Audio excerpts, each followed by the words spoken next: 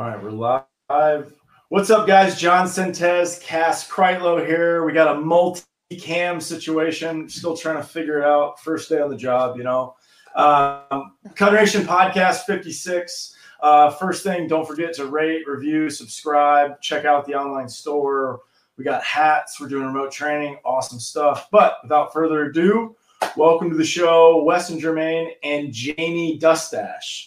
Dustash. You did it right. You're good. Right. From there, yeah. How you guys doing? Good. How are you? Pretty good. Awesome. Why don't you guys introduce yourself? Let everybody know where you're at, what your backgrounds are, and then we can move on from there. Yeah, sounds good. So I'm from Bay City, Michigan originally. Grew up there, played ball there in high school, played a couple years of junior college in Michigan as well. And then essentially have been coaching ever since. I finished playing in 2008. So I started coaching in 2009. Was a high school teacher for 3 years, doing the coaching and teaching thing. And then eventually made the jump to coaching college ball. Coached for a year at a junior college in Michigan, Grand Rapids Community College. And then moved to Minnesota at the end of that year. And that's when I started working at Hamline. So I've been the pitching coach at Hamline University for the past 4 years, and just opened up Mill City Throwing this past fall. So that's kind of how I ended up meeting Cass, was at Hamline, and just started that business this past fall. And I'm Jamie Dustash. I'm an athletic trainer, so a little different background than you guys. But I'm originally from Wisconsin, just outside of the Milwaukee area. Went to school in Stevens Point, played basketball there, majored in athletic training, minored in psychology.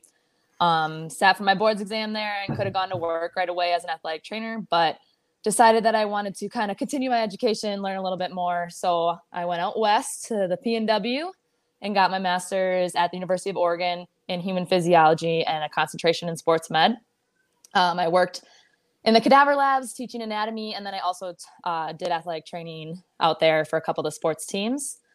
Then I made my way back to Minnesota because I miss my family and wanted to find a job that was back in the D3 setting, just because I really like that setting. Obviously, there are some things that I miss about Division I, but D3 is still great. So I found this job at Hamline. Really liked that it had had an orthopedic center that hired the sports medicine staff. So we followed the medical model there, and I got the job at Hamline. That's how I know Wes. Obviously, I work with baseball, but I also have women's soccer, women's basketball, and men's and women's swim and dive. So, quite a bit of sports.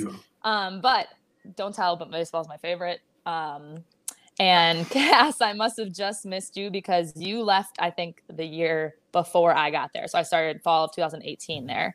But I did get to meet you out in Arizona for like a brief period before a game when we were out there traveling. I don't know if you remember that, but I know we were just excitingly talking about something. Like we both had a lot of energy. And I think you might have just right. I think you might have just been starting at your job that you're at right now. I had went full time like right before that. So I had been full time there like a minute. Yeah. So I just remember talking about that a little bit. 6 months. Anyway. Sorry. Yeah. No worries. That's it. I mean, now I live in Minneapolis and gonna be at Hamline for a little bit. Don't know how long, but working with Wes. Yeah. Well, this is an exciting conversation because the college experience is something that we try to educate, and you can't really, you just can't. You could tell a high school kid exactly what's going to happen every day, and they're still just not going to accept it because it's such a learning experience and like how to not be an idiot, you know. Pretty much. Okay, I wanna kind of like steer this in a certain direction. So I'm just gonna talk about a little bit how Weston and I's relationship has evolved because it's a good story and it's worth telling. So I'm gonna kind of rewind everybody and get you all to know where I'm thinking in 2000. This was 15, 16, somewhere in that. It was somewhere around that. 16. So fall of 15. Yeah, so I'm going no filter right now, and so this is just timeline stuff. So at this time in my coaching career, I was still Top Velocity's #1 fan. Like I'm calling them, I'm texting them, I'm asking questions on their show all the time, and this was good because Brent Porcio's content is very informative and will teach you a lot about how the human body is and how it can work. But also at the time, this was the year that Driveline is really blowing up, and I'm somebody who's always looking to learn things. And so I'm reading up as much as I possibly can, and I'm realizing that I can listen to both of them and learn from both of them, and I don't necessarily have to pick a side. And so anyway, that's kind of where I was at right now. And that was my first year. So I had been the pitching coach 1 year, and I had shared the duty with Zach Brodegam, another former Hamlin baseball player. And and then so he had moved on, and we were looking for another guy, and Wes was one of the first people that we interviewed. So I just remember sitting down, and he was good enough at convincing me that he was pretty into these conversations and well read. And the point is that he clearly had a big interest in figuring out more, because our conversation has come a long way from that first interview with us. But it was really impressive, and I will still say this: one of the most impressive things about Wes is he is always confident at being in the conversation, and that was one of the first things that I learned from him was you don't always have to agree with people, but you do have to think about what you're trying to say, and if you do, you can be in a lot of conversations. So he's always been good at that.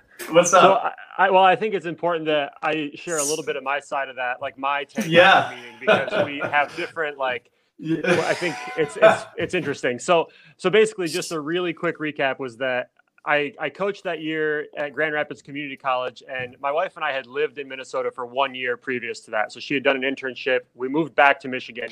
And over the course of that year, when I'm at Grand Rapids, we decide we miss the Twin Cities. We want to move back. So I cold call every college within 45 minutes of the Twin Cities looking for somebody that needs a pitching coach. It's a lot of colleges. And it was, and very few responses. So Jim Wyant, our head coach at Hamlin, was one of the few guys that gets back to me, and he tells me that the pitching coach, the guy that was helping Cass, had just left. So the timing was good. So they want to set up a meeting.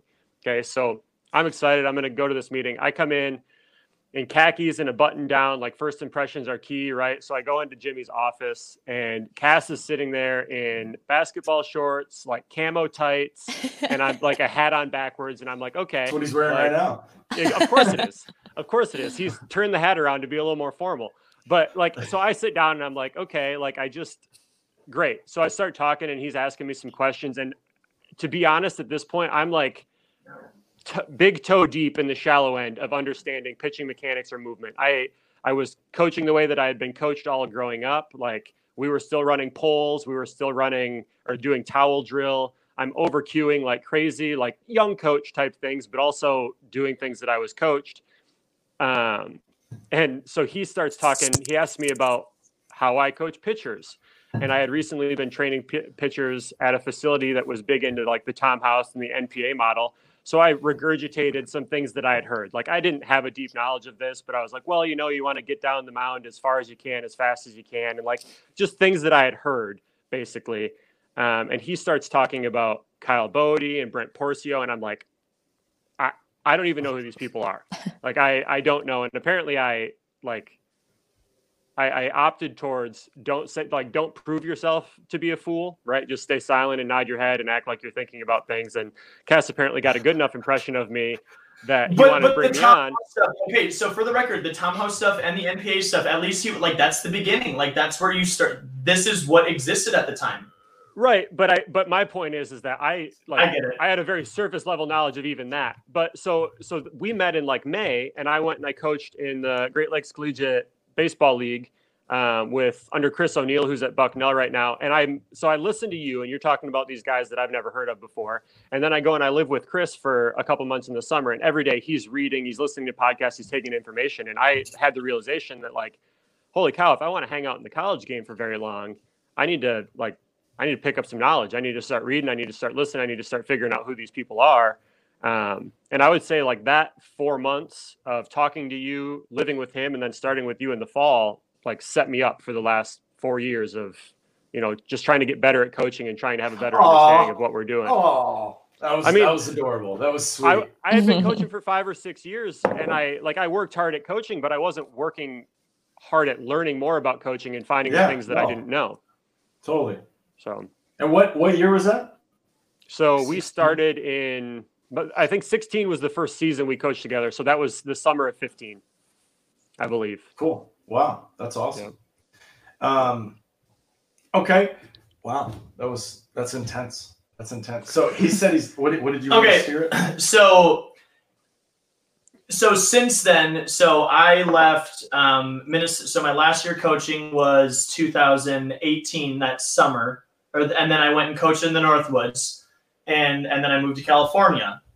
And so the first 5 weeks I was here, I was at another facility, and Wes and I were talking back and forth. Like, he was one of the people that I went and walked my dog with, and called up Wes and my dogs, actually. And so it's so crazy because the Twin Cities Orthopedics thing has happened. So Mill City Throwing is happening. We've been having these conversations from a distance, and it's been fun to that part was kind of when we were working together. Wes was a little bit more on the mental side of things. Like, it was just something that we had to compartmentalize, just because multiple voices can be a tough thing.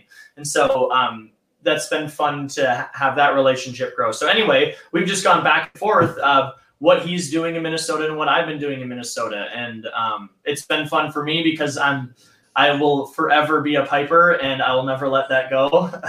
And so staying connected to the program in any way that I can is usually in my interest. So anyway, that kind of gets you caught up. I don't really know what else to say. We got the point across. So I will say, I'll tee it up for Jamie a little bit. And unless, Wes, you have anything else to say, cut me off here. But so right when I got here, so I started working with John December 5th of 2018, and March is the Hamlin spring trip. And so I know for a fact it was March 16th of 2019 was my first day full time. And that trip is like that next weekend. Yeah. And so I went out there. And so what I was so jacked up about, and I will not stop talking about this story, because the 3 rules are continuing to be something that they're not going away. Whether it becomes something that sweeps the nation and everybody uses them is not my point. Like, these are things that simplify throwing quite a bit. And so anyway, this is just like something that we talk about, Jamie, with the hands. I don't even know if I articulated this well at the time, but there were just so many things that John has done that are different than how people do it. Right. And so the rules were one of those things. And then there were other things where it wasn't as and this isn't anything personal. It was just a lot of communication, of getting on the same page, of understanding what he was doing, so now I'm just able to more accurately articulate some of the things that we're doing well. Right. And that would be, hey, we're teaching kids to throw the ball a lot harder than they were not too long ago. And they seem to be staying healthy. And we have a pretty good understanding of what unhealthy looks like. And kids will undoubtedly tell you lies. They will not be honest with you how their arm feels, right? And so your ability, when you say psychology minor, I'm like, good, because these are the things that I'm like, I've done so much psychology background in the past year, just because it's like, oh my gosh, this is the gateway into helping people understand what the heck is going on right now. And like, sometimes kids show up to practice and they could be as focused as they want to be, but they don't realize that they're actually really sad because something bad happened to them yesterday, and they're not actually paying attention to it. And now they have the worst practice of their life. And this turns into like 5 days later, it's the yips. Like, this stuff is real stuff that happens all of the time. And so Scary. Anyway, mental I don't know. That's kind of the how I know everybody here. So, do you guys, Jamie, do you want to add anything about? Anybody have anything else, or should we just get right into what you guys are up to? Enough talking about us. I think we should get into it. Is everybody's vocal cords warmed up? Or we? Yeah, there. I know Cass's are. Yeah, 15 minutes in. Just kidding. Hey, we're here. Okay. I yeah. love it. Questions. Let's do it. Okay. So Wes has been working with Modus Sleeve. Let's just jump in. Tell us about what you're doing. So basically, over the course of the past year, I've been learning more and more about the Modus Sleeve and kind of how to use it.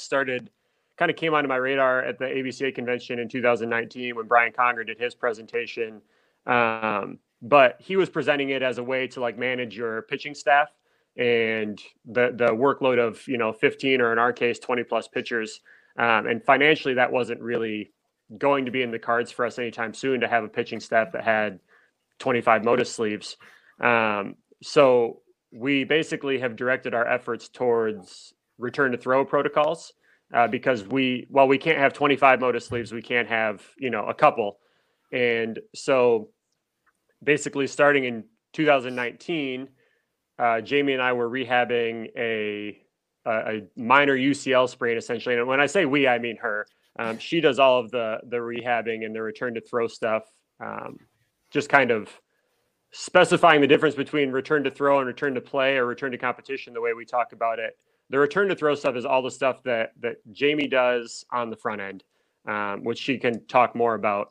But everything getting to the point where we pick up a ball. Do you want to talk about that a little bit right now, Jamie? Just like Sure. I mean, first off, it's not everything that I do. The athlete does the majority of the work. I just help guide them to get there. But return to throw. I mean, I can't speak for all other athletic trainers or all other physical therapists, but I'm a pretty big criteria-based rehab interventions and making sure that we meet objective goals before moving forward. Now, I'm not saying that's all I use. Obviously, like Cass just said before, there's a huge mental component to it, subjective component to it, but basically, I have these milestones that I want them to meet: range of motion, strength, stability and motor control, and then plyometrics and return to throw type throwing.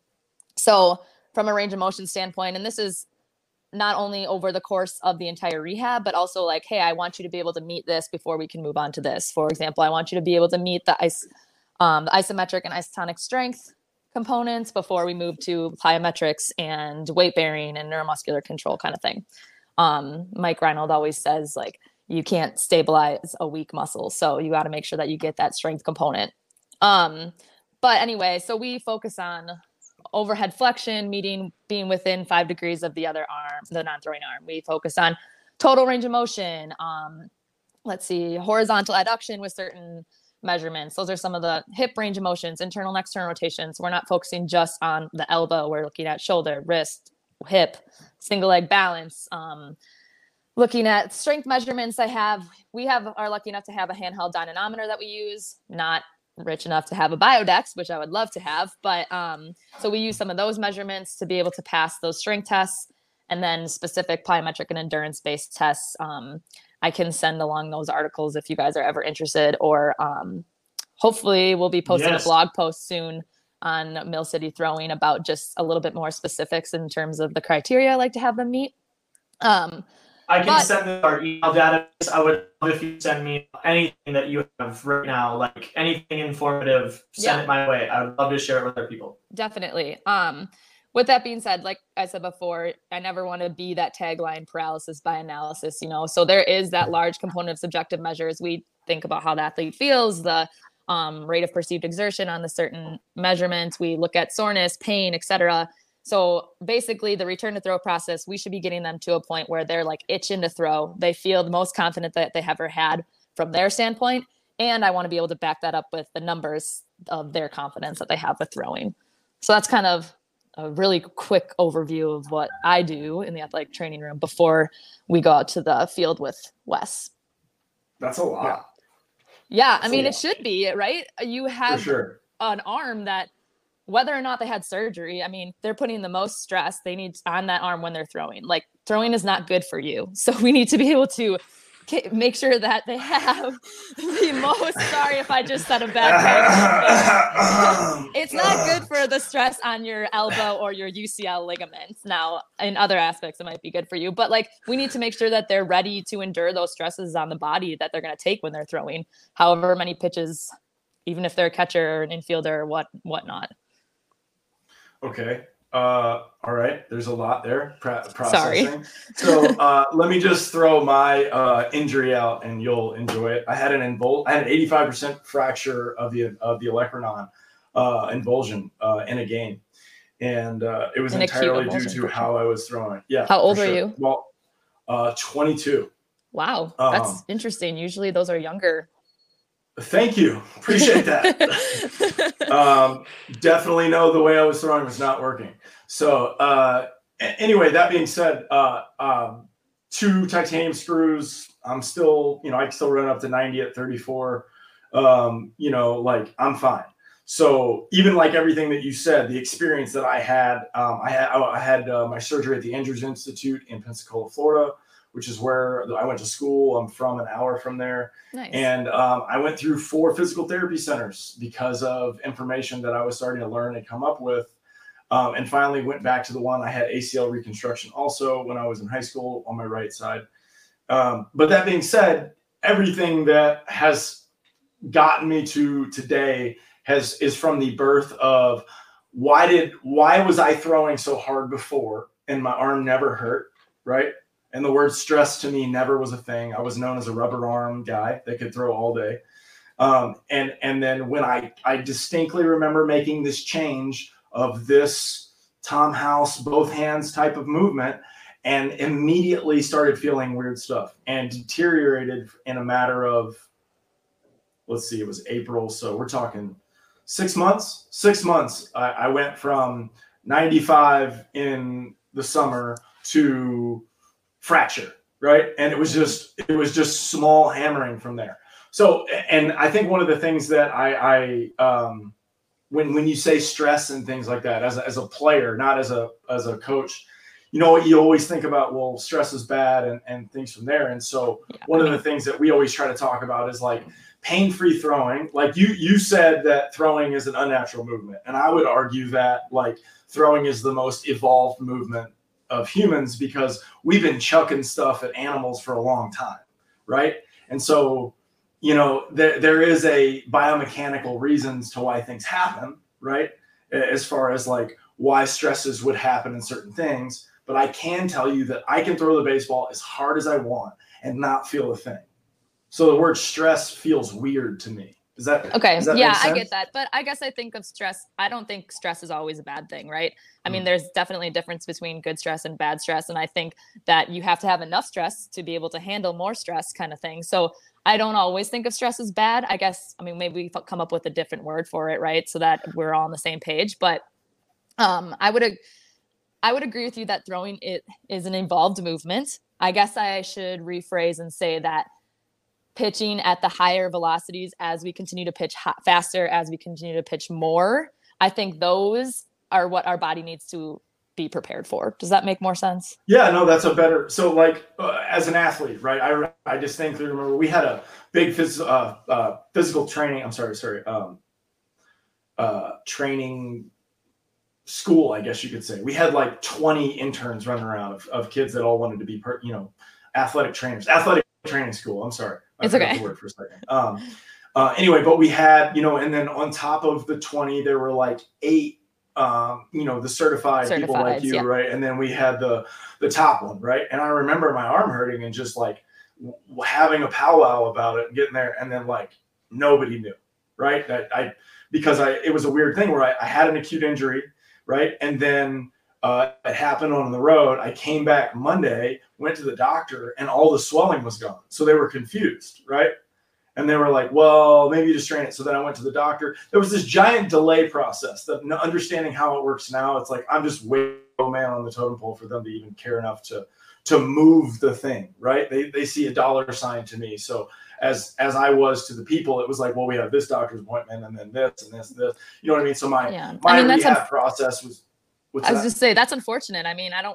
It stinks to hear that athletes have been thought of like as a dollar sign or a number or just like a low guy on the totem pole, right? Like, whether the guy's the starting pitcher or whether you work for Division III, which is why I kind of went back to Division III, the athletic trainer, like that's our job to advocate for every single person on the team, whether they don't play, whether they do play, whether they're starting lineup, whatnot. So I feel bad that was your Well, experience. one would think, but when you get when the entire we ended up having, it got weird. I ended up having to get a lawyer involved and write a letter to the president of the school because they were denying care. They told me that I was faking it and this, there was nothing wrong with my arm. It was just a super gnarly situation. Learned so much from it though. It was, just like understanding really what was going on with it, and then it kind of drove me to refigure out how to throw, pain free, which he's seen me. I can get hot in like 5 throws and just like rip it, and I'm absolutely fine. And so the rules that he talks about, there are things that happen, as a thrower. And even I have a question I wanted to ask you, because there's a thing that we're kind of on the personal training side. And I don't know if this is a thing, but it makes sense to me. And I want to know if your brain processes it better than what I say. So I don't think your arm should hit your body when you're throwing. I think that it should pass through and have the most amount of time of deceleration. And I see some injuries or what looks like a bad body position where, like, for example, Jordan Hicks holds pronation after he throws it, and then his elbow seems to run into his rib cage at 100 miles an hour. And I just don't feel like over time that the body can handle, like, because I'm thinking impact damage. I understand where the nerves are, the ulnar nerve and everything that's exposed right there in the elbow. There's a lot of things that are happening inside the shoulder that are pinched when it hits positions that it's just I've never heard anybody say it. And we've been saying it for a little while. And I feel like, as far as what I generally don't understand about physics, but understand about physics, is like you need distance to decelerate after an acceleration period, and if you don't give your arm the distance to do it, then we start seeing where the failures happen, where you can't slow your arm down and you can't do all these things, right? And so there's these weird things that happen that I've seen in my career. Like I saw a 12-year-old throw 90. I saw a 14-year-old throw 95. I saw a 40-year-old throw 100.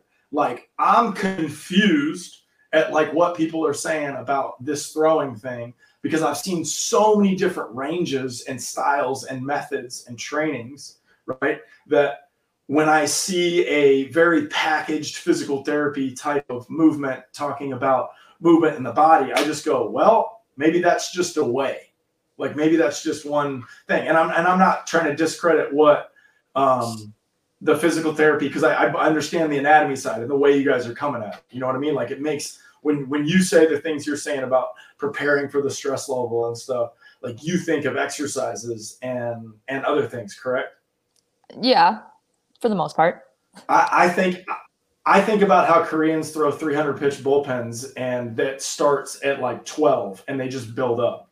And if you get to, if you go to a Korean baseball game at a 16U game, like my buddy coached against, that the starting pitcher for the Korean team started warming up in the bullpen an hour before the game, and he was at the field like 3 hours, right?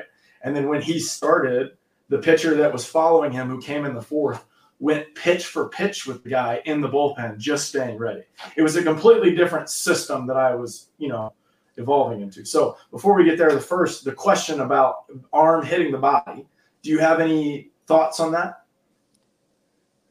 I mean, ever since I started talking to Cass about the 3 rules, that has been one that has made like the hands not cross, or I'm sorry, the throwing arm finishing past the front hip has always been one that made sense to me, that you would want to give your arm a clear path through deceleration.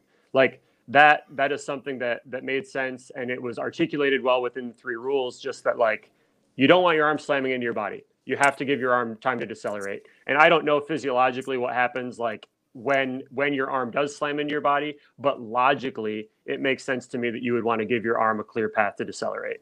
Like, and who knows what the biomechanics data would say, but that made logical sense to me from the first time that I heard it.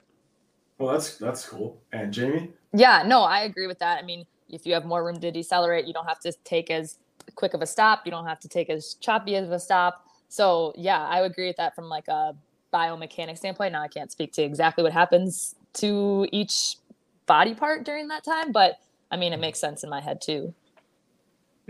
Yeah, there's a weird thing, and I'm sure, Wes and I are about the same age. There was a thing where it was called like arm recoil, that people were saying that it was bad, right?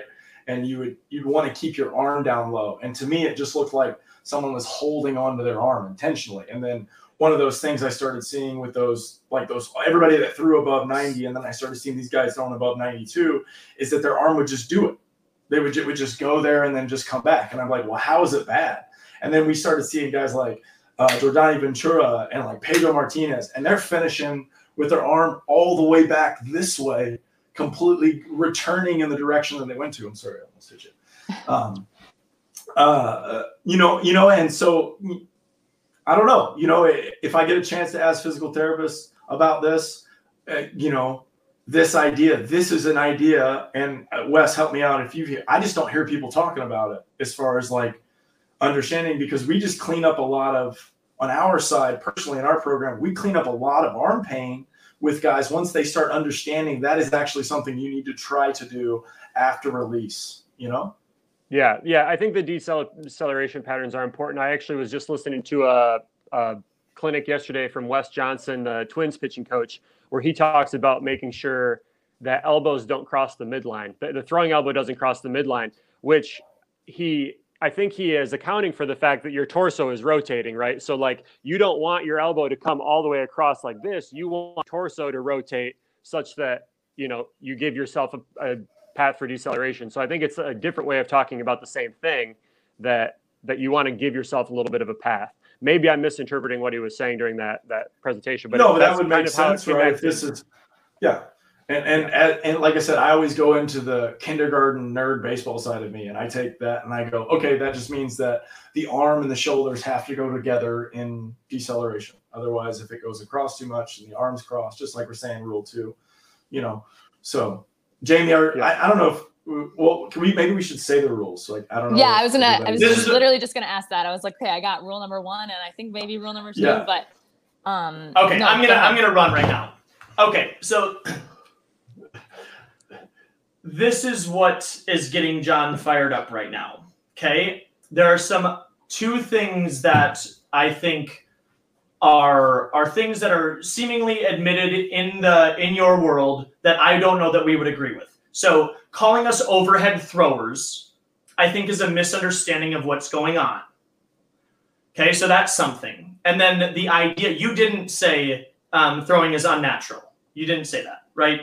But like that's another thing, that those are 2 topics that I'm just saying these are topics that we could have conversations about. Okay, so when it comes to what we do with the 3 rules is that we're focusing on the hands and we're starting with that.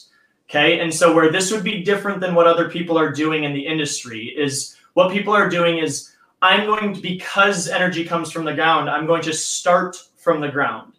But I think probably the thing that makes the most sense about the rules I suppose we should show them, right? So where am I?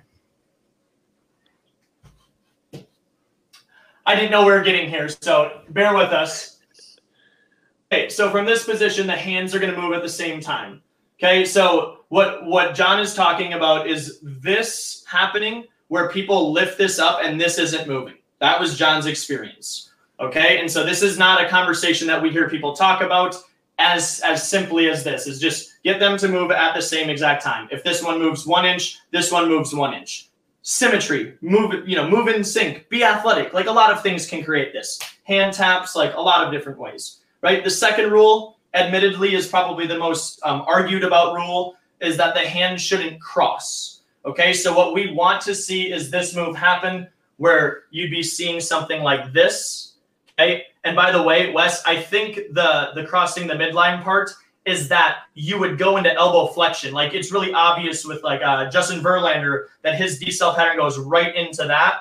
And I'm going on a stretch here a little bit, but what I've been feeling running lately is that the need for the body to want to come back into this. So it just went into, right, complete like extension of the shoulder, right? And then it's going to want to recoil back into the opposite, but it's going to go back into that one more time. Like these are the cycles that our body makes. So it's not like I'm going to bounce out of my shoulder and then just stop bouncing, right? There's a little bit of a elastic part of it. So I literally have never said that in my life. That's just a thought that I had when you were talking about the midline thing.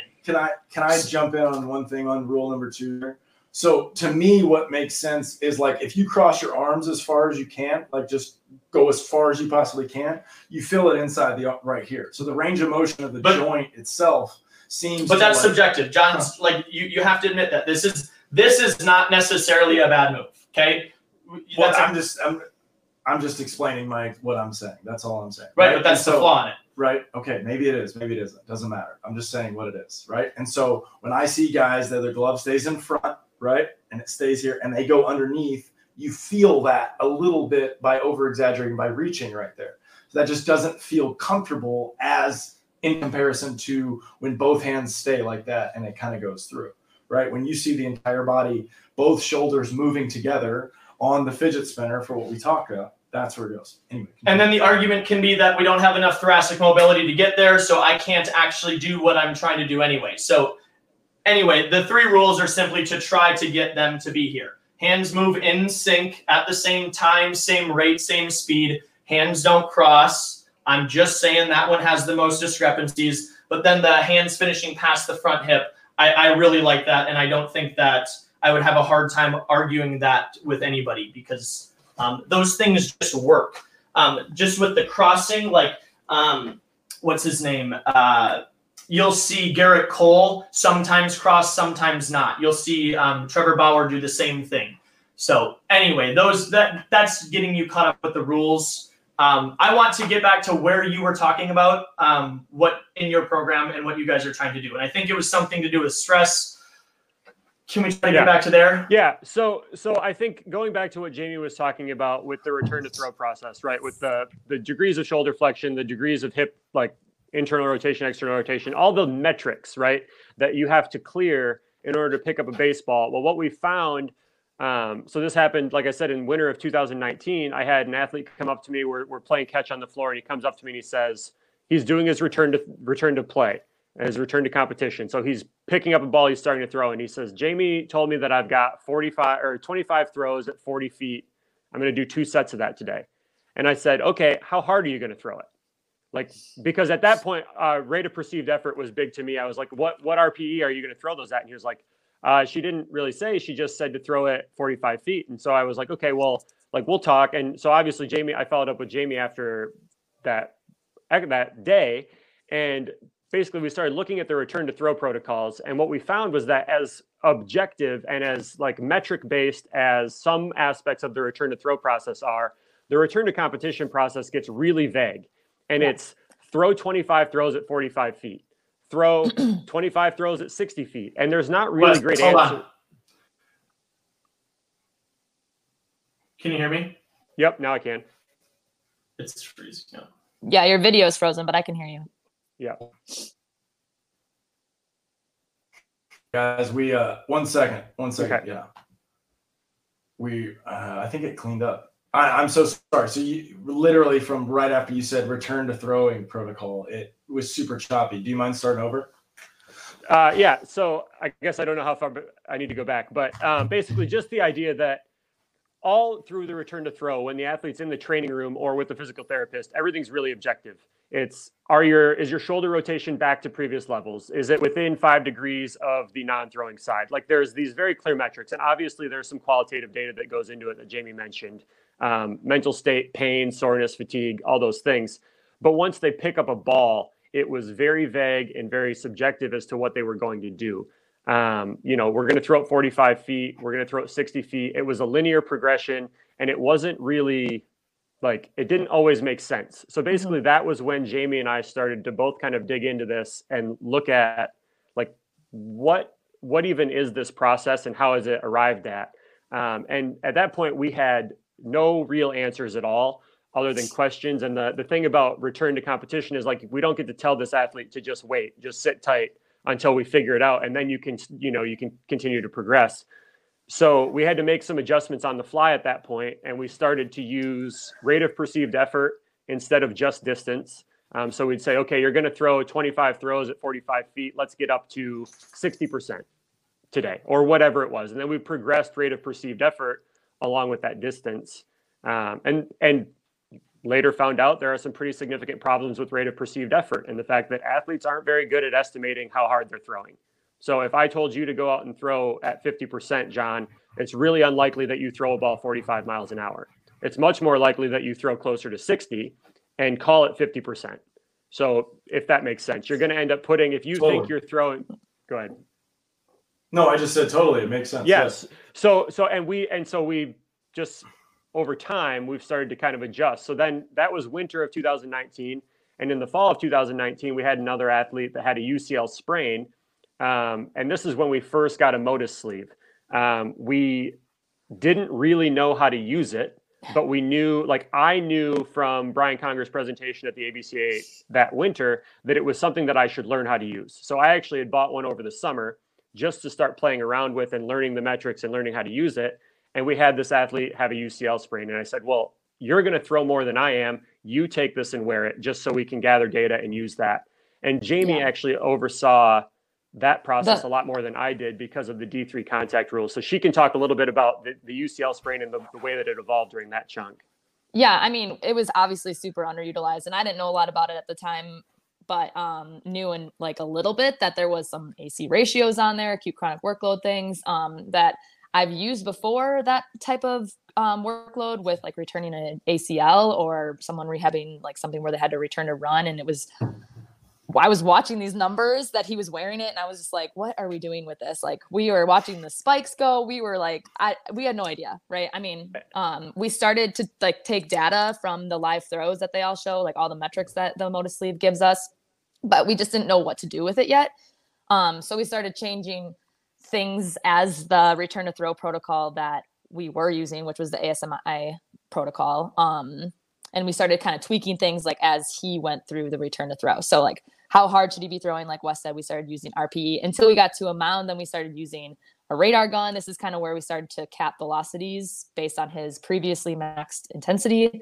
I mean, there was just so many questions, and I actually just reached out to him the other day and just asked, like, do you remember what was all frustrating? And it was like the crow hop, the use of a crow hop at such a short distance. Like, why am I taking a jump and a step to throw 45 feet? He was frustrated that he went all the way out to 160 feet at full intensity. Then when we came back onto a mound, he had to go back to 50% off of a mound. He didn't understand like why we couldn't incorporate breaking balls earlier. Why? And I was just like, I don't have the answers, which obviously frustrated me. So then Wes and I sat down again. I mean, and you can speak about this next one, Wes, but we just decided like we need to improve this because yes, even though his started to be a little bit more objective as we got to the later stages of his return to throw, it still like wasn't the best that it could be. Yeah. So, and just to clarify, we're talking about AC ratio. If people aren't really familiar with it, but it references an acute to chronic workload ratio. So an acute workload is the average 1 day workload over the past 7 days. And your chronic workload is your average 1 day workload over the past 28 days. So if you think of chronic workload just as like you're throwing fitness, essentially, what workload have you put into your arm to get a base of fitness? And then your acute workload is your most recent throwing. Your 1 day workload is how much stress did you put on your arm today? So there's been research by Tim Gabbett and Dr. Mehta about once you get over 1.3 on your AC ratio, so your workload, your acute workload is going up by more than 30% of your chronic workload, you're at like a 26 times increase for risk of injury. So that's what we consider as an acute to chronic ratio spike. So, yeah, and just to caveat that, there is no like direct correlation. There is association. So it's just showing that you're at a more increased risk among other things. So Tim Gabbett is not saying, yes, you will strain your UCL if this happens, but it's just another protective measure that we can take. Yeah. So like, for example, and for example, so you guys are addressing, like, if you think of the injury risk as being multifaceted, which of course it is, like mechanics are definitely a piece of that without a doubt. And then we're just looking at the workload management side of things where like, how can we make sure that if we're going to ask an athlete to throw 100 pitches, that their chronic workload, that their throwing fitness is in a good enough place to do that without seeing a spike in that AC ratio. So that's kind of how we use AC ratio if you're going to manage workload for a pitcher. And like I mentioned at the front end, because we're not going to have 25 MODIS sleeves, we're going to much more likely have 2 or 3. We're focusing a lot on return to competition and those protocols. So basically, at the end of that process, we had that athlete got back really strong. He ended up having, it was obviously a small sample size, but he ended up returning stronger than he had ever been. His average fastball velocity this season was what his previous max was. So he's throwing 2 or 3 miles per hour harder every time he goes out. He goes shortened season, but 9 innings pitched, 11 strikeouts, no earned runs, like just shoves this year. And he's healthy as can be. So we started to do some things right in that process. And then also that fall, we got news that one of our athletes was going to undergo Tommy John or UCL repair. Yeah. So not a full Tommy John surgery, but a surgery that requires, quite a bit of return to throw work in the athletic training room, and then a substantial like interval throwing program after that. And because it was a surgery that, go ahead. Yeah. Just to like clarify between UCL sprain, UCL repair, UCL reconstruction. I'm sure some of you guys know this, but UCL sprain, partial tear. So it's not enough where you probably could get some type of surgery, but usually conservative therapy, non-operative treatment is the first way to go. UCL repair with usually an augmented internal brace is newer surgery. I mean, it was used a long time ago, but now it's been better with brace, but it involves suturing the torn UCL back into its original location. So it uses that original tissue, which is why there's usually more of a faster healing time and faster return to competition.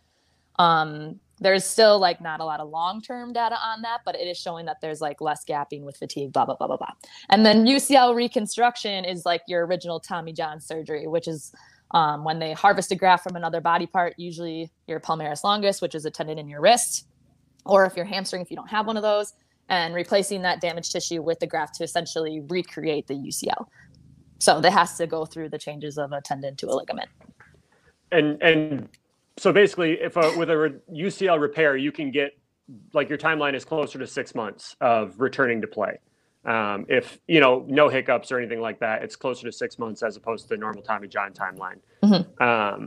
So anyway, we got news that an athlete was going to go through this surgery, and it gave us time then, because he's going to have the surgery. He's going to do the return to throw work with Jamie, and then we're going to start the throwing progression. So this is when we finally dig in and we're like going to make our own return to throw protocol, essentially, or at least make some significant changes to the one that we had been using.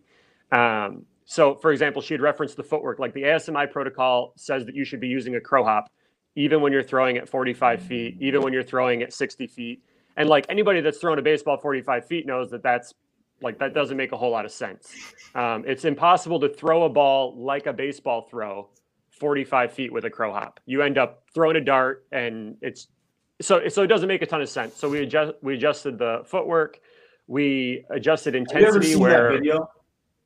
Have you ever seen the ASMI video on the crow hop? No. I probably should have, honestly. I should have seen it by now, but I'm pretty sure I saw it back with Tom Howson when they started that whole thing, and it was all outfield crow hop. It was like right foot first, get into it with this weird hip to shoulder separation, and then like this awkward timing, and then this like this very weird type of throw. Right. I don't know what happened. Sorry. And that's the thing is, that's the thing is that the ASMI protocol also emphasizes that, like, it's important that you throw with proper mechanics, but then it says that you should crow up at 45 feet. And so that's problematic in a couple different ways. So we addressed that. Go ahead. That was interesting because, like, I mean, I'm not a baseball player. I've never been a softball player. I know how to put a ball into a hoop, but I don't know how to throw it. So I had no idea when I was telling him, all right, you should crow hop here. And he just looked back at me like, why am I doing that? And I was like, I don't know. Does that feel unnatural, or like, does throwing that slow feel weird? It says it right here. Yeah. It says it right here on this. Right. Yeah. I was like, just listen to this. Yeah. I don't know. Yeah, for sure. Well, and that's what my experience was too, by the way. Go ahead.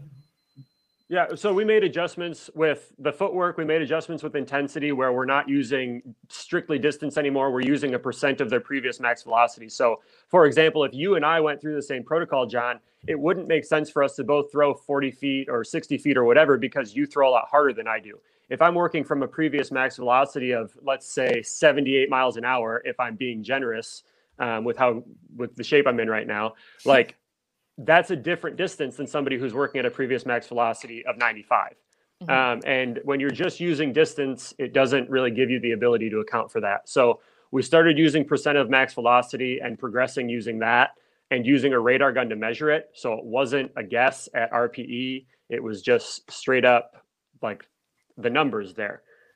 We changed the mound progression where we don't need to get you to throw 160 feet and then come back on the mound and throw 50% because there's research that shows that throwing off a mound, if you're throwing 70 miles an hour on flat ground and 70 miles an hour off of a mound, that you're not actually throwing, it's not more stressful on your arm to be throwing off the mound. It's possibly less. So we are kind of accounting for that where we're getting them up to 100% before they get on the mound. And then once they're on the mound, like we might go down to like 80% as they acclimate to the slope for their mechanics, but we're not trying to go all the way back to 50% and have them lob a ball off of a mound for 4 weeks. So we kind of mapped all of this out and got to use that protocol. And we started to collect data. We built a system for data collection using the Modus sleeve where we're tracking velocity, shoulder external rotation, torque on the arm speed, all of it. And we're just kind of tracking that data and 1 day workload, which to be honest, even this past spring when we were doing this rehab, we were underutilizing 1 day workload. So during that whole process, we actually found out a freshman that had come in that past fall was also going to end up getting bracing surgery. So we knew we were going to do this again. And unfortunately, we talked about the fact that hopefully we get really good at this process and then never have to do it again. But basically we knew we were going to do it again. So we started to rework the process even more. And then we got shut down, obviously. So basically as soon as we got shut down the next week, I started taking the Modus sleeve over to the local park and throwing the throwing progression that we had mapped out. We had made a spreadsheet that could calculate acute to chronic ratio if you plugged in a 1 day workload. So like, let's say I have a 1 day workload of 4 workload units. What will that do to my AC ratio? And I was able to map this out over the course of 120 days of progression. And now we can test it. So what I've been doing for the past few weeks and will continue to do is I'm throwing the ASMI protocol. So whatever is prescribed for that day and a return to competition. And I'm also throwing this new protocol that we mapped out and I'm comparing what they do to the AC ratio, what they do, like how they progress chronic workload and things like that. And it's obviously way too early to make any conclusions. But I've seen other models where they've mapped out ASMI protocols and other typical protocols that Modus has put out. And there are often spikes in the AC ratio using the traditional return to throw models that like most orthopedic places prescribe. And so basically what we're finding using this data is that there's going to be a better way to do this. There's going to be a more objective way to do it that can use 1 day workload, that can be individualized to the athlete and adjust for those things that a traditional throwing protocol wouldn't adjust for. That's exciting. Yeah. Sure. There's definitely value in it, like from an individual aspect. I don't know if you hit on this when I got shut out, but like being able to individualize it to each specific athlete, just like we should be doing with any rehab, right? So you can have a guy that doesn't throw as hard. You can have a guy that throws a lot harder. You can have somebody that has a little bit more pain or soreness throughout his UCL, and you can adjust the workloads based on how they are feeling. I just think, did you explain what 1 day workload was? I must have missed that too. I touched briefly on the AC ratio and 1 day workload. It's the total stress of that you put on the arm for that day. Yeah, exactly. So I just think it's been interesting to watch Wes throwing in a park on like certain days where it takes less throws for him to get to the same amount of workload than it could like on a different day where it would take him more throws to get the same amount of workload just because of the way his arm is feeling that day. I just think that's cool because we can take into account the different intensities of each throw every time a person throws, no matter what the day is, and still feel safe about progressing them not too hard, but also not too slow for too long based on their return to throw. So it gives a lot of freedom to the athlete. If I told you, John, that your throwing today was you're going to throw up to, not that you have to throw this distance, but that you're going to throw up to 75% of your max, and you're going to do that until you hit 6 workload units. Okay, that might not mean anything to you right now, but what you're going to get a feel for over the course of the program is, okay, I can slowly ramp up to 75%, and I can make as many throws there as I want. And you're capped at a velocity.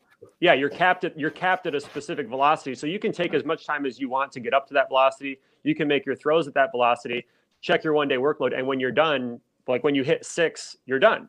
It's not, oh, well, I've got to make 120 throws. It's just get yourself warm, get to this velocity range, don't go over this cap, and that's your work for the day. And it's a lot easier to individualize when that's the plan than it is to say, John, go throw 120 throws, and we'll hope that the workload is right. And then we even can though also, we're not going to measure it.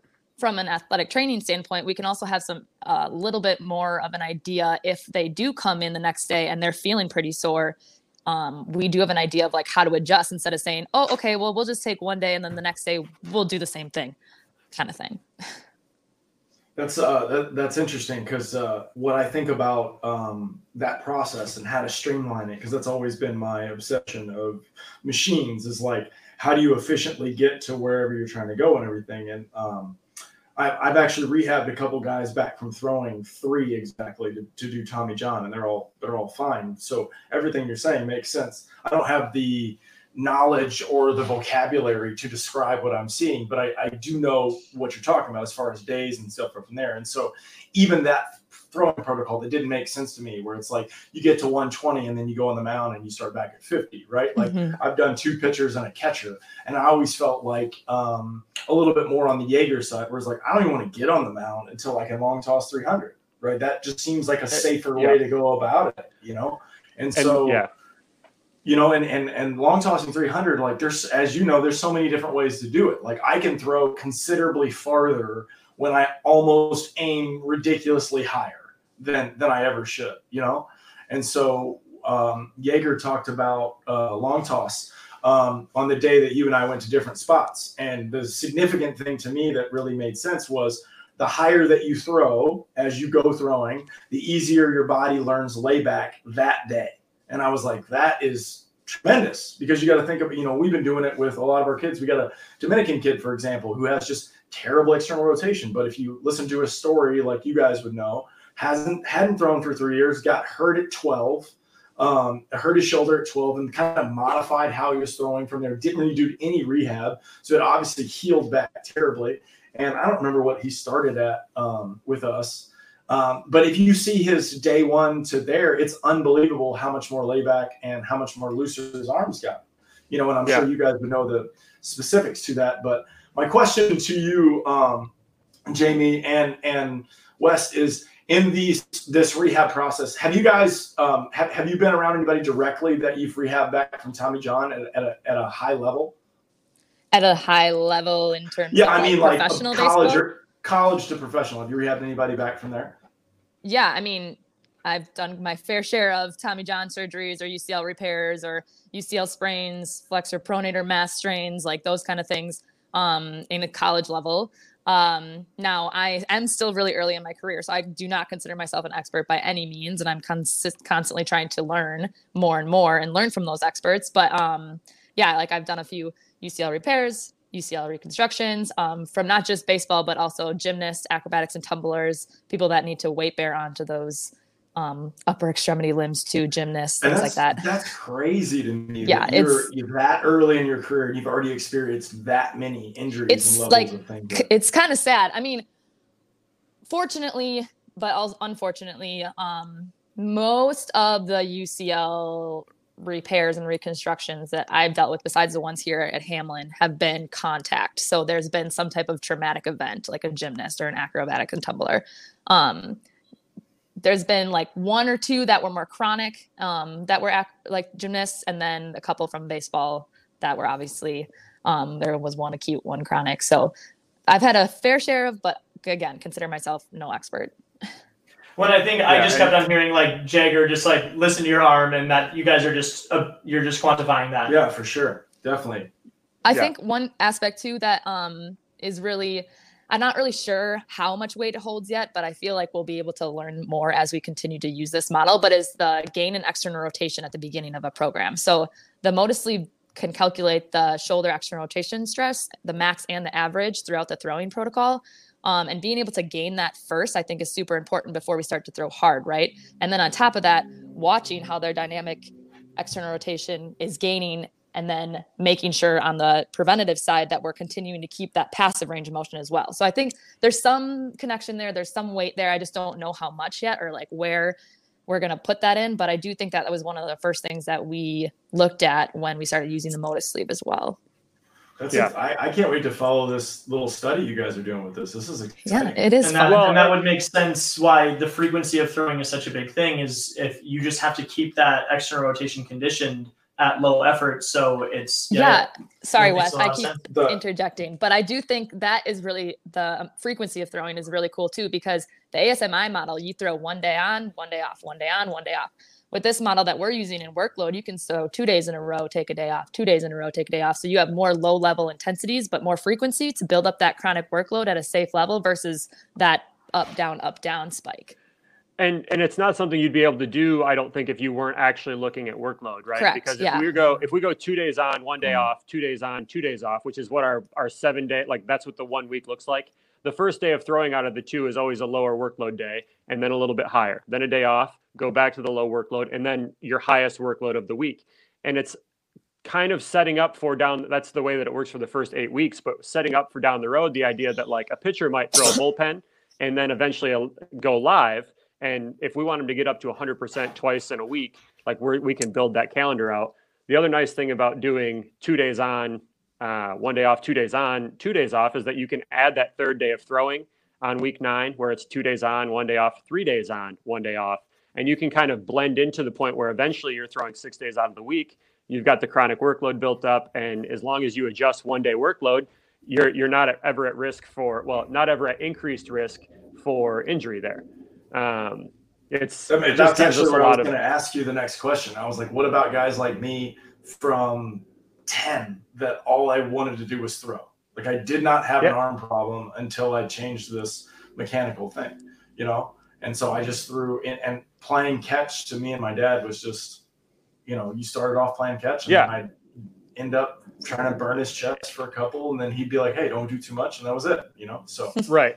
And I think it's just, and Cass mentioned to listen to your arm. This is something we've been preaching to guys since, the last 4 years at Hamlin, essentially, that there's some amount of self-regulation that happens without the 1 day workload measurement, that you can know that you need a lighter day, or, hey, I'm going to get a little bit higher intensity today. This just helps us to actually throttle that when we're working with a particularly high risk athlete who's recovering from an injury, and give them an objective number to throttle that along with miles per hour. It makes it seem like we always talk about the level up systems of things, of like you were talking about goal oriented, Jamie, about like, okay, once you get to here, we got to get to there, and then we got to get to there. And like that progression is important. Yeah. I agree.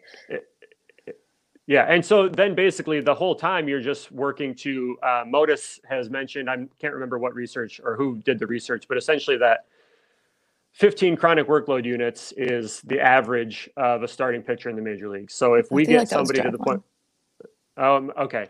I don't know, whatever. Doesn't matter. Don't quote me. Somebody smarter than me came up with the fact that the average chronic workload for a starting pitcher mid-season is 15 chronic workload units. So if we map this all out, we can map out how much 1 day workload every single day you need to eventually get to 15 chronic workload units. And we found that we can get there in about 120 days without spiking the AC ratio. Now, like Jamie said, we have way more questions than answers at this point. We're not experts. I have this mapped out in a Google Sheets spreadsheet.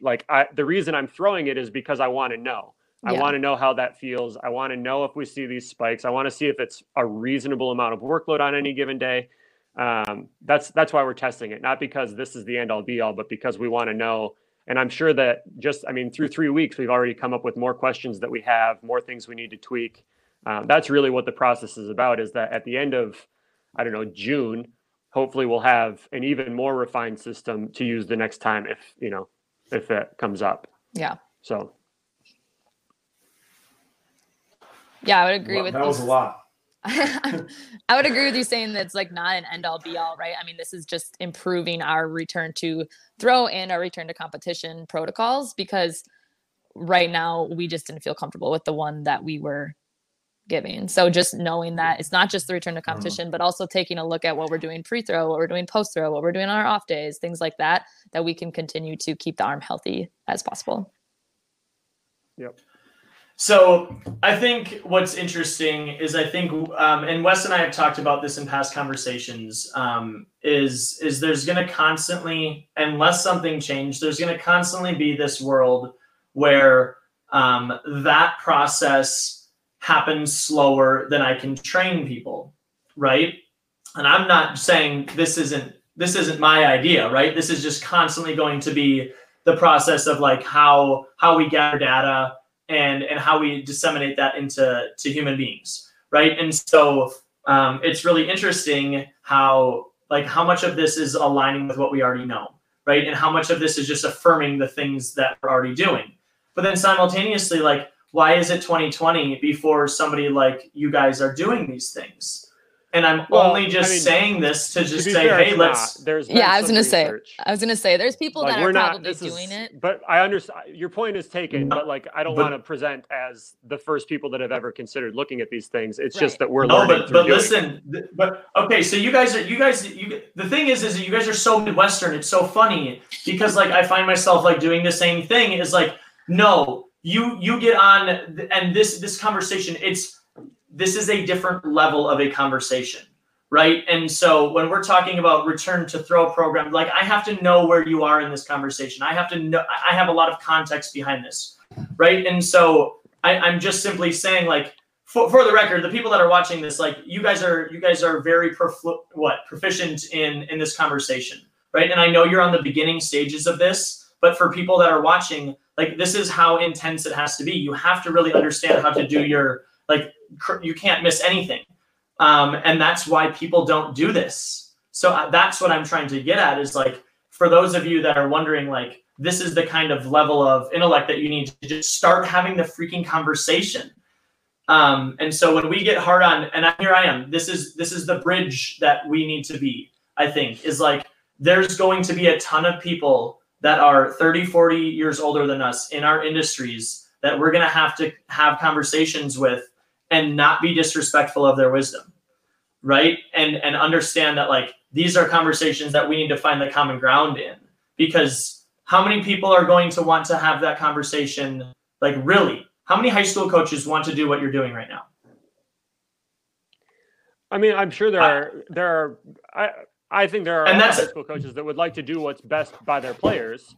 That just want to be presented with the information of, oh, this is like, if this is how I should do it. And maybe I'm being optimistic, but if they can be presented with a safer way or a safer alternative, that I think they jump at the opportunity. And I think we're just trying to figure it out. We're just trying to ask the right questions and find this is not a criticism of what you're doing. Yeah. This is a criticism of how challenging it is for anybody to get anywhere with these, with just this in general. You know, I mean, it's so hard to stay objective with this. Yeah. Like when Wes came to me the day after I told one of our athletes to like do that part of the throwing protocol, I could have been like, okay, Wes, see ya. Like, let me do my job, you know, but instead, like, you just have to be open to those conversations and like answer the question and be like, you know, I don't have an answer for that. Like, let's try to figure one out together with his pitching knowledge, my background in athletic training and physiology and whatnot. And like, you can have that same conversation with someone who's more old school versus new school or whatever that is, but just like gaining those different perspectives is huge. Yeah. And I'm just, you guys have a great relationship and it's been fun to see how you guys work together, because my blood got going a little bit earlier in this conversation. And I was going to say something to you, Wes, just because I'm thinking about other trainers that I have worked with and other trainers that I know exist. And I know it's very, very like, go ahead. Yeah. And to be, well, it's a huge credit to Jamie. It's a huge credit to Jamie that she didn't just say, this is the protocol, right? That she's the type of person that was like, you know what, let's see if we can find better answers to these questions. Because also if she had said, this is the protocol, this is what we're going to use. I don't know if I would have gone down the rabbit hole on my own. I probably wouldn't have, if I'm being honest. So the fact that she was open to looking for better answers and continuing to ask questions, it was huge. And it can have, I mean, an improved throwing protocol could have pretty significant implications across all athletes, not just injured ones, not just ones that are recovering from injury. Yeah. So it's just trying to further that conversation. I think a general idea for what I'm grasping from it is like the old school, like this old school, new school thing is weird because I don't think that's the argument. I think it's like I think a better way to describe it would be throw all the time or not throw all the time. Because like those are the all the old school guys that I talk to and talk about what they did. They're like, no, we threw all the time. We threw and you listen to these stories of these guys like that they kept their range of motion like you're talking about by playing catch with their kids or throwing easy or here and there, and then their progression of their velocities over their careers maintained, and they didn't have as much injuries and stuff from there. So I find it rather interesting because you can apply these ideas of what you guys are saying across different styles and countries. I think you just kind of have to, healthcare, athletics, everything is constantly changing, right? So you just have to continue to ask questions, continue to learn new things as new technology comes out, as we throw faster, as we throw harder, as we throw more. If you just look at like the evolution of Tommy John surgery, guys, when they used to throw and like they had an injury, they just called it like dead arm and they were done with their professional career. Like that was it, right? It's just like, oh, dead arm, sorry. And then we came to a Tommy John surgery and then we came to a UCL. There's just evolution of everything. So we just have to keep up with that. And so that's exactly what I was making. My point is like, it's helpful for everybody on board, right? Whether you're a coach, whether you're a player, whether you're a parent, to put things into perspective. And that like, if you don't have a Motus sleeve at home, that there are things like listen to your arm. And it's helpful to understand like, hey, if I could have a Motus sleeve on me at all times, like there are ideals in this situation. And there are like, if you can train with somebody that is able to do what Jamie and Wes is talking about, right? You should be gravitating towards these kind of people. But simultaneously, like, don't overthink this at the same time, right? Like, be able to take the principles that we're talking about and apply them to what works for you. Because this is a lot of work, right? It's a lot of work for us to offer our information in the way that we do. And it's a lot of work for you to offer the information in that way. So that's all I was trying to bring to light is, hey, parents at home, like, what are you taking away from this? Like, so anyway.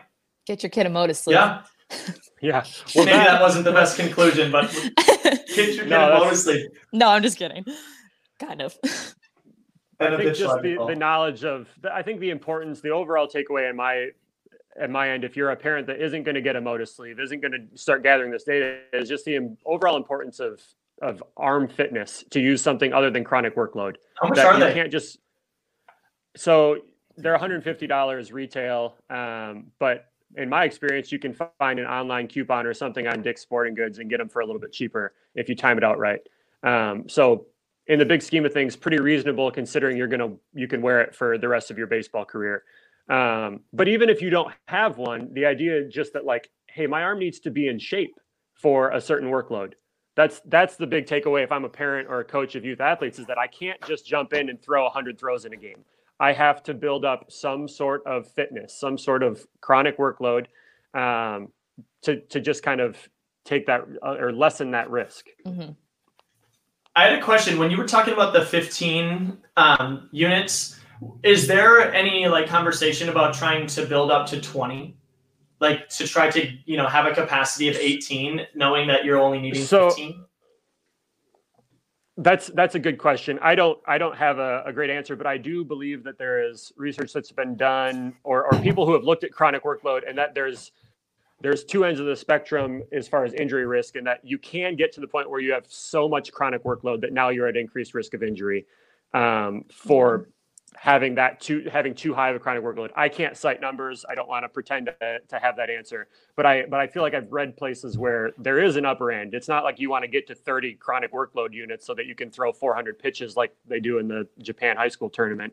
Like you just, there's a sweet spot in there where you don't want your chronic workload to be 1 because then you can't throw very much without hurting yourself, but you don't want it to be, 92 either. Yeah, So, just like from a physiology standpoint, I mean, your stress strain curve lines up perfectly with that. You don't want to stress too much. You don't want to strain too much. You want to find that happy medium where like over time, we're not stressing too much at little increments, or we're not spiking too fast, that kind of thing. Well, it's interesting because like you said Japan, right? And we were talking about the Korean bullpens, the 300 pitch bullpens and stuff. And that, similar in Japan. It's like, I think I might have lost you. And Wes, can you hear them? No. Freeze frame. Freeze frame.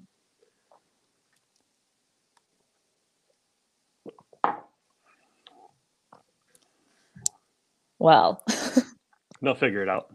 No mailman came by for your dogs. No, they are sleeping on the couch quietly. Wow, very nice of them. Yep, it is. They're cooperating.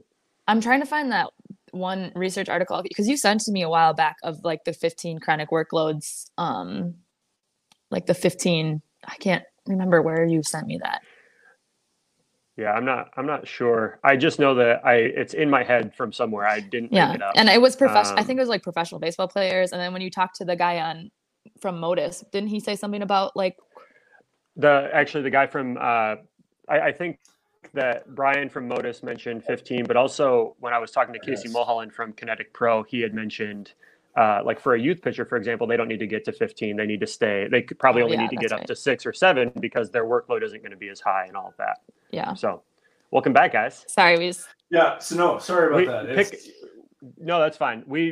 I lost you when you were talking about the Korean bullpens. Yeah. So what I was saying was that to me, like my personal strategy to my arm was like, okay, build up the volume of it to like, it can handle this amount of stressful throws. Right. And then in the game, I should never use that capacity. Like I should never go to that end range of exhaustion, but I need to build up beyond that in order to be able to use it. And that's, I go to TJ and throw 150 pitches and everybody thinks I'm crazy, but I'm like, I'm fine. So, So I think the point with at 15 chronic workloads or like chronic workload units, you can throw a crap load in a game. Like if you got up to 16, 17 chronic workload units, you can go out and your 1 day expenditure can be really high at that point. So that's taking into account, like if you get to 15, you can do a lot of throwing at high stress and not reach your upper limit, not spike your AC ratio because you've got that base fitness level. I think if you were to have a chronic workload of 20 units, and again, this is my best guess, it would mean that you could throw hundreds of pitches without spiking your AC ratio. That doesn't mean that's ideal. Good for you. Right. Yeah. That just means that you could do that without spiking the AC ratio. So I think 15 chronic workload units gives you plenty of room for letting it rip for a while without spiking that ratio. Wow.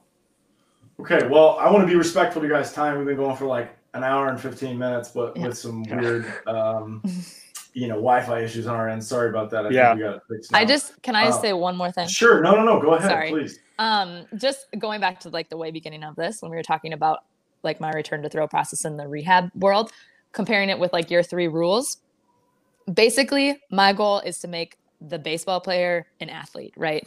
The athlete an athlete. So we are working on, things specific to throwing, but like building up a strong rotator cuff, scapular stabilizer muscles are good ratios, those kind of things. But like being able to thoracically rotate, that's an athlete move. Being able to get your hips and hip mobility, that's an athlete move. It's not really specific to baseball. So I think that I started off poorly in explaining myself when it came to that. So I just wanted to clarify that. Our rehab lines up with your rules. I love the way you clarified it, though. I love the way you clarified it, though, because like those are, the thing that always scared me as like through my whole career is the athletic trainer uses these words and he and I get into it, because he corrects me for the exact things that I'm saying, but it helps, right? But I'm just going on the best way I can describe the feeling because I'm always into the feel. Like if I can communicate this feeling to the athlete better, then I know the learning curve for what they're going to need to do to be able to throw more often is going to help. And then now we can work on the skill of it. So the way that you're saying,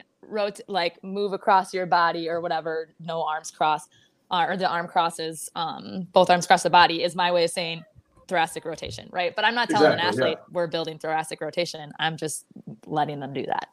Totally. Awesome. Okay, makes so sense. Weston is all over Twitter. Tell us about your social media stuff. Jamie, your Instagram, you've been doing that almost daily, it seems like. So tell us about those things and where we can find you guys. Go ahead, Wes. Yeah, so you can follow on Twitter at Coach_Jermaine on Twitter and at Coach Jermaine on Instagram. My Instagram is more regularly updated with videos and images from the data collection process. And also you can go to millcitythrowing.com, which is where we're going to do a little bit longer form blog posts about the process, weeks in review, comparing the protocols and everything that we're kind of learning and adjusting on the fly. So When can we have you guys back on to update us on that? Say again? When would be I'll like a schedule good it, frame? Johnny. No, I want to know what their time frame is what I'm talking about. Like, Well, when do we you should think do it's it like a after general? this possible UCL repair, if I can ever I'm sorry, get I'm hands just on it looking again. for a general time frame. That's all. We talking like I 4 know. months? We talking? Should we So, check no, in I a think month that and we'll see have- what's up? Or I think in probably 5 to 8 weeks, we should have a pretty good understanding, Okay. because at that point Fine. both protocols will be up to a pretty high intensity, to the point where we'll know if our AC calculations are correct. And if Mhm. they are at that point, then I will be able to confidently say that like our protocol isn't going to spike AC ratio. But right now it's so early, so because of the nature of acute or chronic workload, like it takes 28 days of data before your chronic workload is correct, like where it's spot on. And I'm not Yeah. even at 28 days yet. Right. So it gets more accurate from 14 days to 28. It's getting more accurate over that time, but I'm not at 28 days yet. So I can't make any like real conclusions. It's just everything right now is based on a spreadsheet. So I would say once I get to like week 10, week 8, week 10, I'll have a pretty good idea, hopefully. that's Mhm. exciting. Okay, cool. Right on. Yeah. Okay, and Jamie, did you want to tell everybody how they can follow you and Yeah, where you're at? sure. I obviously have a little bit more than just the baseball side of things, but if you want to learn a little bit about what athletic trainers do, and some of my opinions and views on things, I'm at mindful.mvmt, mindful movement. So you can follow me on Instagram there. I don't have a Twitter. Wes always tells me I need to get a Twitter, but that's pretty much it for me. Using both is definitely vital for sure. Yeah, haven't really gotten into the social media thing till recently, so you can take a look if you want to. It's a world. It is a world. It's a world. It's hard work. Yeah, we work hard. We try. I can see you guys too. Okay, well, I appreciate you guys taking a little time out of your day and coming on. I think this was incredible and very informative, and I'm excited to follow along. You've got me. Awesome. I'm a fan of this process. I want to see stuff. I already have suggestions on things, and I'll let Wes know about that because I immediately thought of something when you're talking about Motosleeve Awesome. stuff. So Yeah, we'd I love think to hear it. Well, thanks for having us some on. cool stuff, definitely. Thanks for Thank coming you. on, No, guys. I appreciate it, guys. Yeah, Definitely. thanks Good for luck to having you. us. You guys go follow them. Don't forget to rate, review, subscribe. We'll put out some stuff. This will be on YouTube right now, right away, and we'll go from there. Yeah, shoot. I was gonna say who tomorrow is. Oh, Tomorrow is the Vanimal. Well, hold on. Before that, we have David Rankin from Pitch Logic today, later today. Tonight, Oh, yeah, cool. 4:30. And then tomorrow is Awesome. Vance Worley, the Vanimal. The van. Awesome. Vanimal Good talking to you guys. Mr. Yeah, good talking. Mr. 97. Thank you, guys. Anyway, Thanks. sounds good. Appreciate it. Thank Hold you. on one second.